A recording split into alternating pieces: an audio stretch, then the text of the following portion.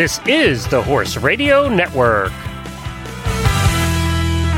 What a beautiful day for horses in the morning. You are listening to the number one horse podcast in the world. Here's your entertaining look at the horse world and the people in it.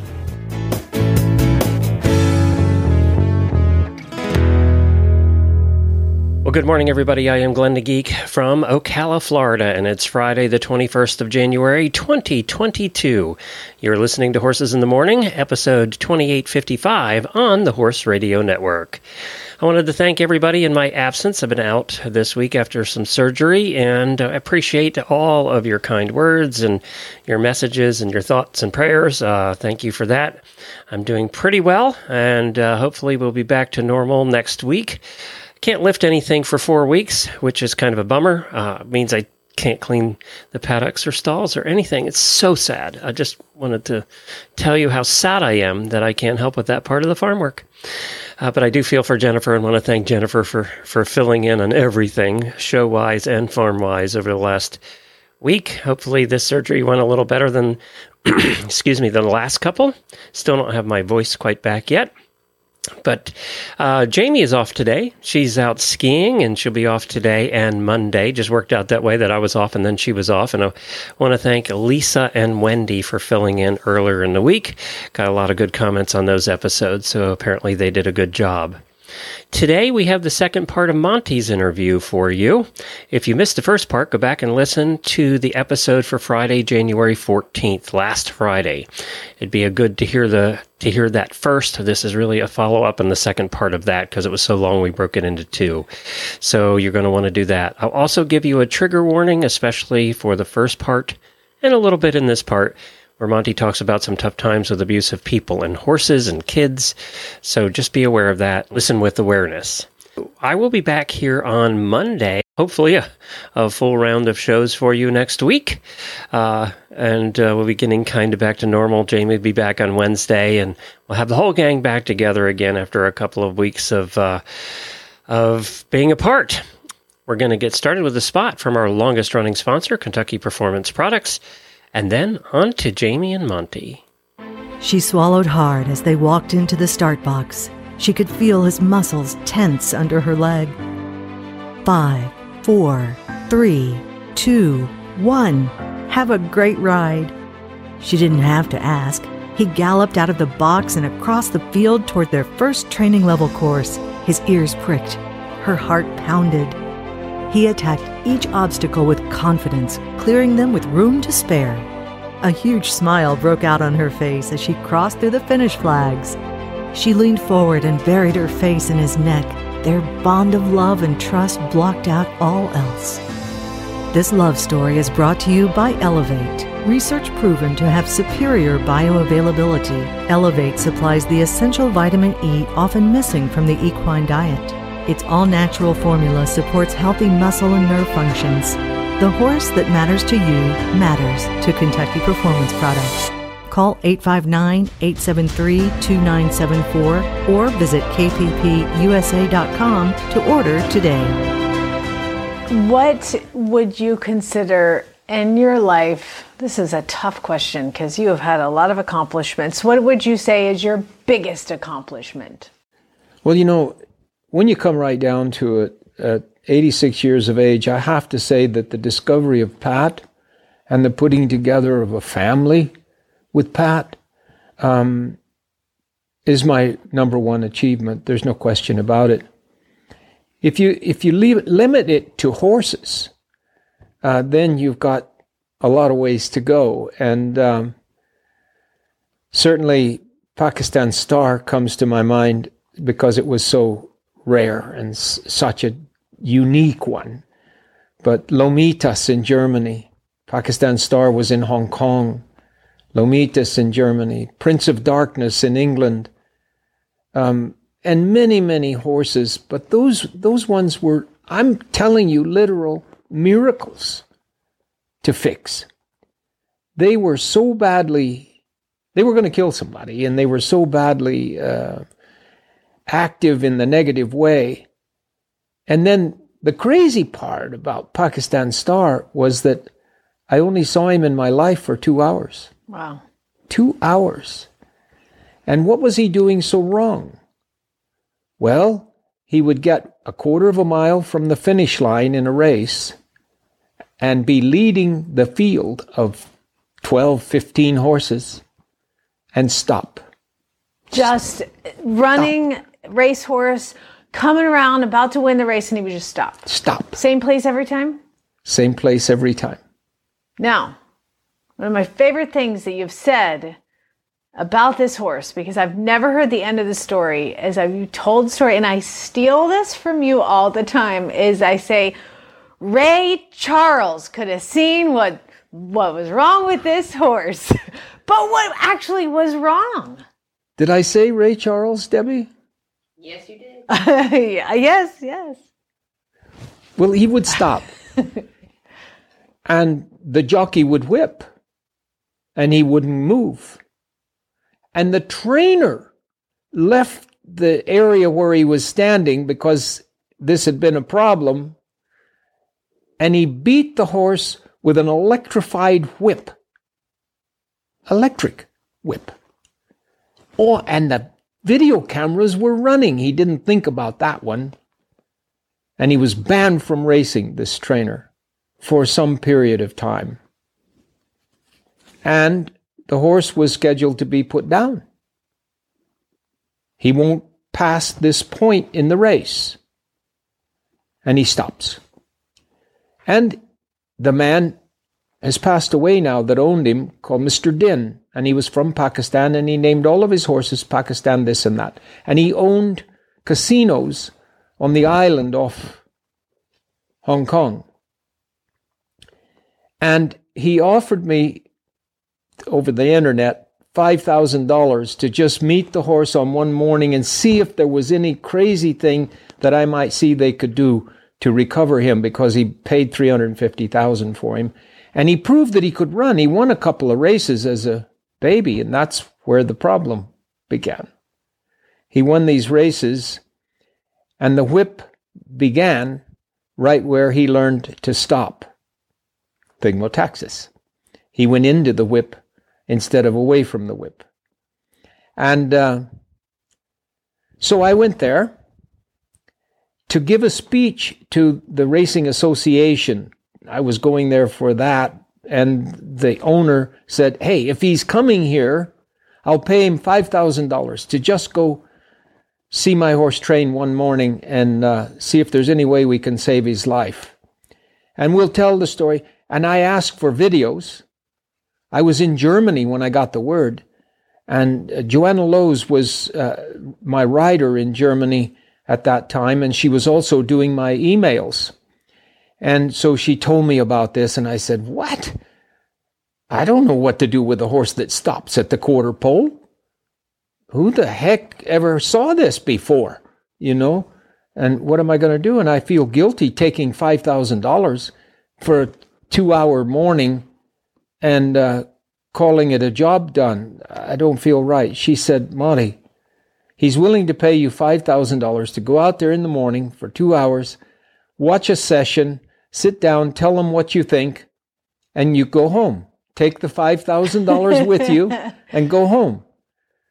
And I said, okay, but I swear to God, I sat on that airplane going to Hong Kong from Germany thinking, I'm feeling guilty.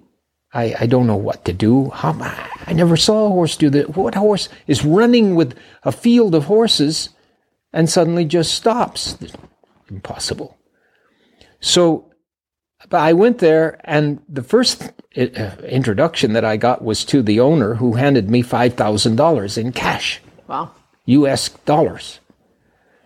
And the second person I met with is the trainer, about 4'10", and is this the trainer who had the electricity, used the electricity, or new Yes, trainer? This is the same trainer. Okay. And they said if he kept him in training and did any whipping on the track, that his license would be taken away from him.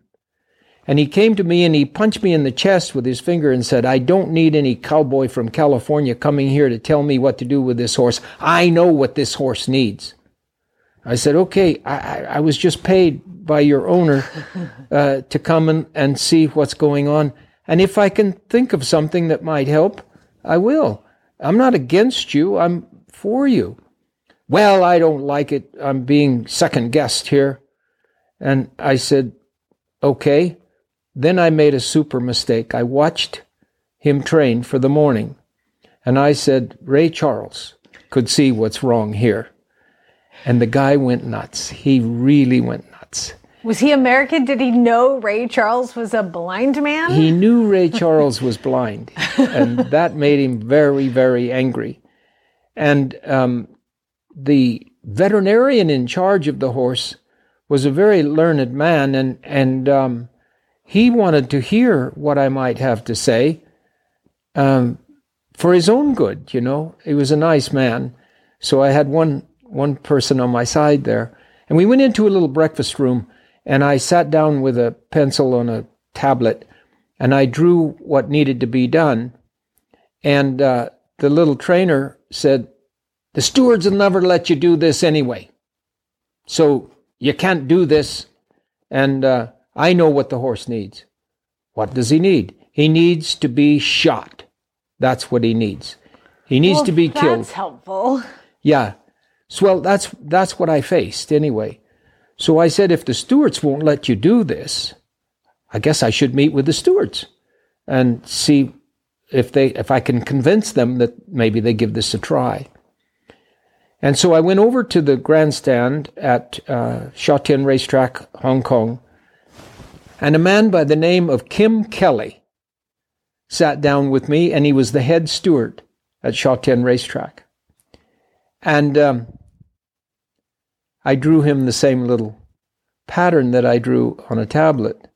And he said, we can do that. What? Yeah, we can do that. Oh, I've got a chance, you know. And all I wanted was a little gate put in the outside rail that was specifically for this horse. The rest of the horses didn't have to go through that gate. But like a starting stall, or just like a regular 8-foot gate? No, just a gate in the rail where he could walk out and go home. Oh. And the problem was they were training this horse away from home, away from home, away from home. And the only time that he trained back toward home was to go through the finish line. And that's where they whipped him to get the most out of him. From the quarter pole with 440 yards left to run, that's when the whips come out. And I said, the first thing we do is burn the whips. Take the whip off of him. And then make him a little gait, because the regular training thing had him going backwards home.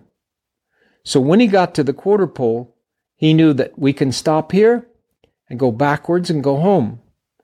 Or if they're going to race and I'm in a field of horses racing there, they whip me at that point. So I just stop and I show them and I stand there. It was so funny because I was staying in a hotel there to make my speech to the racing club. And a man was cleaning my room. And he could speak English, a Chinese man, but he could speak English. And he said, why did you come to Hong Kong? What are you... I guess he could see me dressed in such a way. And what are you doing here? And I said, I came here to work with Pakistan Star. Pakistan Star? Yes. He's our hero.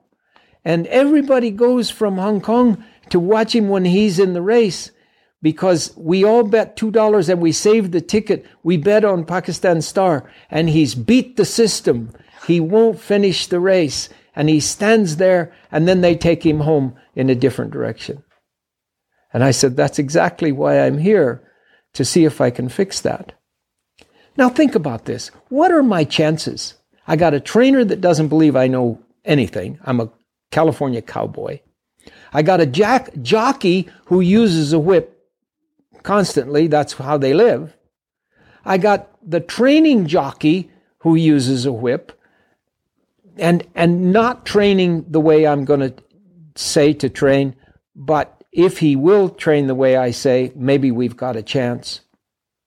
The horse has already been disqualified from the track like 4 different times, And he would have to go through a whole nother set of tests before they allow him to race, because people could be killed with this kind of thing that he's doing. And then the public thinks he's a hero because he stops? Well, a certain amount of the public did. Others were ready to riot because they bet on him and he didn't win. Right. So it was a very funny thing, and nobody wanted to talk about it. I mean, they didn't want to give me any credit because then everybody else is wrong and this is the only guy in the world that's right. But I could see it. I swear, I could see it. And he was a wonderful horse, beautiful horse, moved like a Swiss clock. He was so fantastic.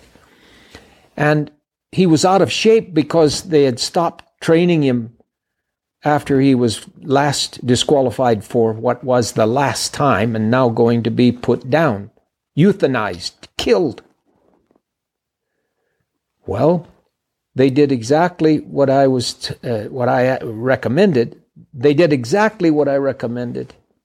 And the stewards told the trainer he must do exactly what I recommended, or they would take the horse away from him and put him with another trainer to do what I recommended.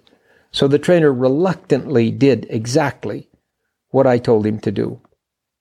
And they trained the horse for 3 weeks before the next race was to be entered. And he passed his test in those 3 weeks.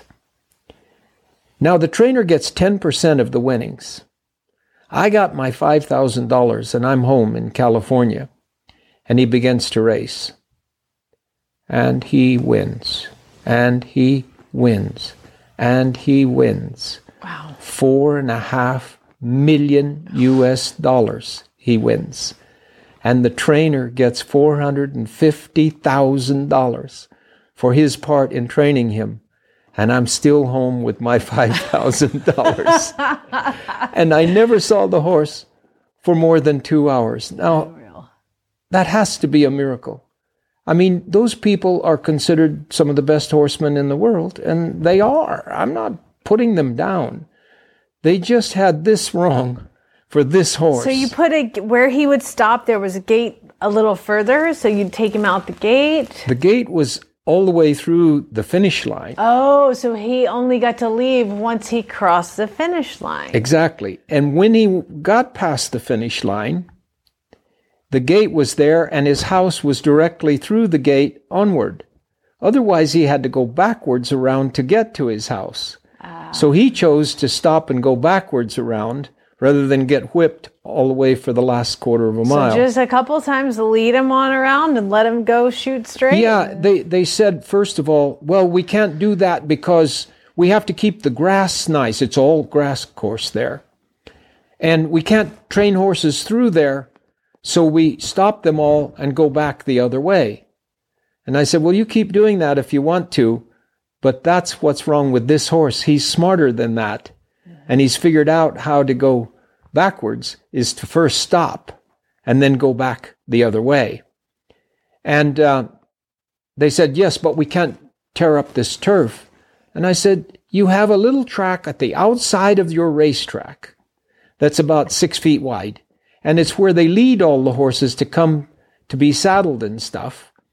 And you can just ride him through that little dirt track at the outside of the track. No, we can't do that because it's only about 6 feet wide. And you can't gallop or run fast through there. I said, I'm not asking you to run fast through there. They just try it. Just go that direction. Let him trot through there. Let him walk through there. I don't care. But that's home. And every horse knows where home is. And he is a genius at knowing where home is. So he won $4.5 million, and he's now in retirement in Dubai. Oh my gosh! And I mean, it probably is the single most unique transformation that I've done for any bad horse. And he was a good horse, but he told them how horses think more than any. He's a genius. He figured out how not to get whipped for the last quarter of a mile. I just had a pony come in for training, Gypsy. That's the smartest dang horse I have ever seen. She all of a sudden, 4 years old, they've been riding her around, and all of a sudden, she just decided, you can't make me go. And fortunately, the owner was smart enough to go, if I find any trainer, they're going to whip her. I want to find somebody who's not going to whip her. So they sent me this horse from Texas on up to Oklahoma. And I think all the time about this. I'm like, Ray Charles could see what was wrong with this horse because she was the master of just getting out of work. You know, they wanted her to trot 10, 20-meter circles. Well, she didn't want to do 10, 20-meter circles. She did, and then it got to where I don't want to trot because you're going to make me do. So we took it to where, like, we're just going to teach you to walk forward 3 steps and celebrate it. And it was the same thing. You have to, some of these horses are so incredibly smart.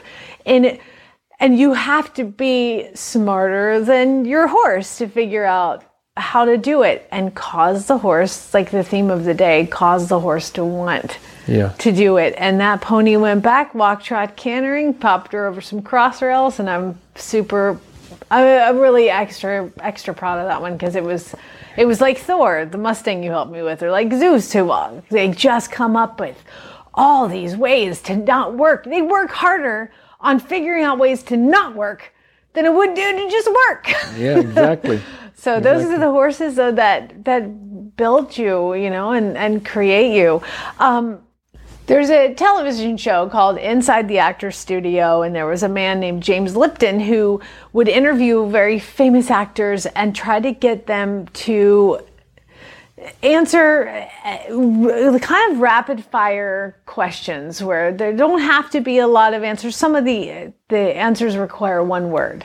And I wanted to take a piece, because I used to love his show, take a piece of that and bring it to you. I don't think anybody's ever done this. I know I certainly haven't done this with you before. So I'm going to give you 10 questions, and you just give me some may just require one word. Okay, are you ready for these? I am. All right. What is your favorite word? Yeah. My favorite word is what I consider to be the best word in the English language, and it's compromise. Compromise.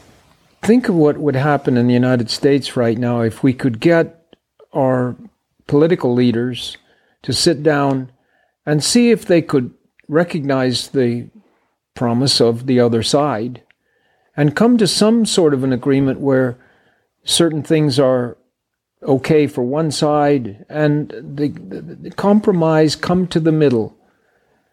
Everybody has a different angle on life, and if you get a bit of an angle on life your way and I get a bit of an angle on life my way, that's a compromise. And I have several ways of describing compromise to the corporate people that come here to the farm, because we live in this house. And when I built my cowboy saloon to the house, the fellow that I shook hands with and said, you can build it any way you want. He's a famous builder of movie cowboy saloons. Told me I needed a neon sign on the outside of my saloon. And I said, but I live in this house with Pat, and I don't know that. And she squared up on me and said, there will be no neon sign on my house. And I walked around this farm thinking, how do you compromise this one? Neon sign, no neon sign. It's pretty blank and stark. What do I do? So I asked Pat, it's a Spanish-style house, and all the Spanish houses and houses in Italy and places, they all had horses in the early days when the style was this way. And you had a feed door at the end of the house and a little place for the carriage horses or for the cow, for milk for the children. You had a feed door. Pat, could I just have a feed door there? It just slides open and it just looks like a feed door. Yeah, that's fine. And then I waited 2 days. And I said, Pat, could I just have a little neon sign, just this size, just 1 meter long and a foot wide, and it would say Monty's Saloon open. And I only put it out when we have an appropriate group here that would enjoy the cowboy saloon with the neon sign, because that's what they're supposed to have. And if you ever see it out when it's embarrassing to you, you can take it to the dump and throw it away. And I'll never say another word. I guess I could do that. So I put the feed door up there that you slide open, and it has a track in the bottom of it. And the neon sign is on a track, and you pull it out, and at the end of it, it lights itself up.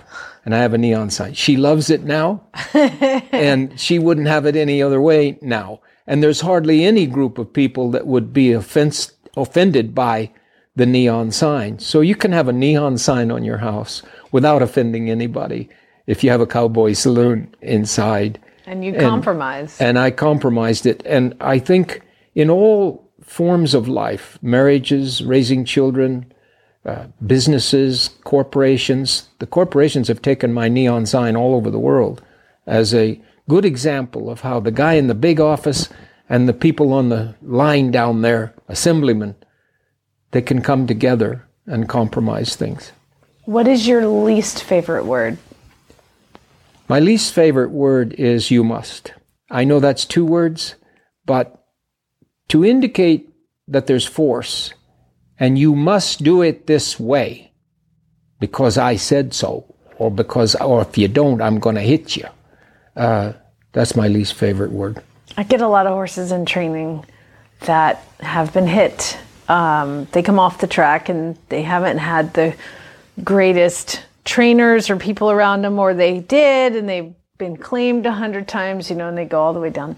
And one of the first things I do with every horse that comes is I look at them, I hold their halter and I rub them on the head and I tell them, nobody is going to say, "You must or I'll hurt you" here. It's not going to happen. That's the message. Yeah. What turns you on spiritually or creatively or emotionally? I think what turns me on creatively is nature. And I love the hills, I love the canyons, the rivers, the creeks, the sound of the wind going through those trees. I think better and I organize my mind better in the presence of pure-on nature. I know that sounds funny, but... not at all. That's a fantastic answer. Yeah, I really believe that when I'm not sure of something, I go to nature. I could tell you a quick story on that if you wanted me to, but it's why do horses go faster when you go, and they do go faster when you do that, because it's the sound of breaking twigs. And I told a person that was a student here, just do it because they go faster. I don't know why it works. Why do you kiss or cluck? Yeah. And the student said, "You said you would never tell us to just do something because it works, that you would explain everything that you tell us to do." And I felt 2 inches tall. And that night, I spent the night in nature, trying to figure out what I said. And the next day, I took some twigs into the round pen, and I said, "What makes a horse go faster?" And I snapped the twigs, and it sounds exactly like... And that's why horses go faster. Yeah. So that has become... Because that's a predator stalking them, coming towards Predator them stalking them, breaks the twigs, and they flee. Yeah. What turns you off? What do you not like? Well, any violence, any form of force for anyone or any one animal. I mean, any one is also animals to me, but to most people they think that's just human. But whether it's a dog, a cat, a horse, or even a wild deer, force and demand is the worst thing in my life. What profession other than your own would you like to have attempted? Yeah, I suppose when you think about it, I attended 4 universities and I got 2 doctorates in behavioral sciences. And naturally, I took my behavioral sciences to horses because that's how I lived from the age of 4 onward. But had I not been engulfed in the horse world, just helping children and families to get along better, to find ways to take violence out of their lives and force and intimidation out of their lives, behavioral sciences was my thing. Psychology, I mean, it's close to psychology, but psychology is to try to help people with their actual birthright of this is their brain and this is the way it works and so forth. And I wasn't so interested in that as I was the results of how they acted, or behavioral sciences. And I would have gone into human behavioral sciences if I hadn't been so involved with the horses. If heaven exists, what would you like to hear God say when you arrive at the pearly gates?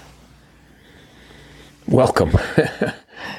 I think welcome. I suppose there's a strong possibility that he'll say, "You're going the other way, buddy." Because I've done things in my life that I'm not proud of. Made mistakes. Everybody does. And I don't even know if there is a heaven or the other place. So all I know is I will endeavor to always do what I think is the right thing to do, and I will endeavor to be fair in every way that I can with people.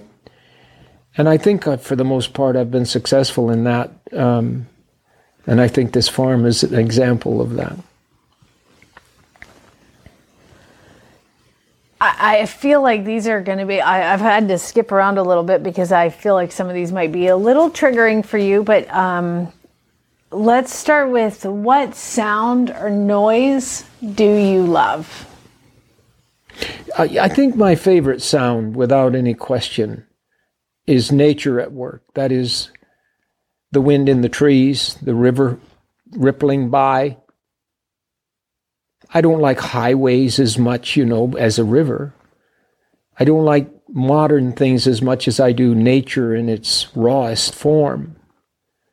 The sound of nature, and there are sounds. I mean, the birds in the trees, the wind going through, the animals that might be making sounds, even the people that are making sounds in the presence of pure nature is my favorite sound. What is a sound or a noise that you hate? The sound of a whip. Yeah, the sound of a whip, which I hear virtually every night of my life. I don't know how to ever get rid of it. But my father would grab anything that was a weapon. Polo mallets, shovel handles, or whips, a garden hose. It didn't matter. Even the sound of a fist is a horrible sound for me. And he had us boxing when we were young, trying to, teach us to box, boxing gloves for us. And it was the last thing in the world I wanted to do, was to hit anybody or I wanted to get away from his violence the best way I could, because I began to learn through my education that it's inherited violence. And I wanted to be violent at times, to overcome the violence with violence. It's a natural tendency. And I was way too violent. I played American football. And for a while, it made me feel good to really wipe a guy out,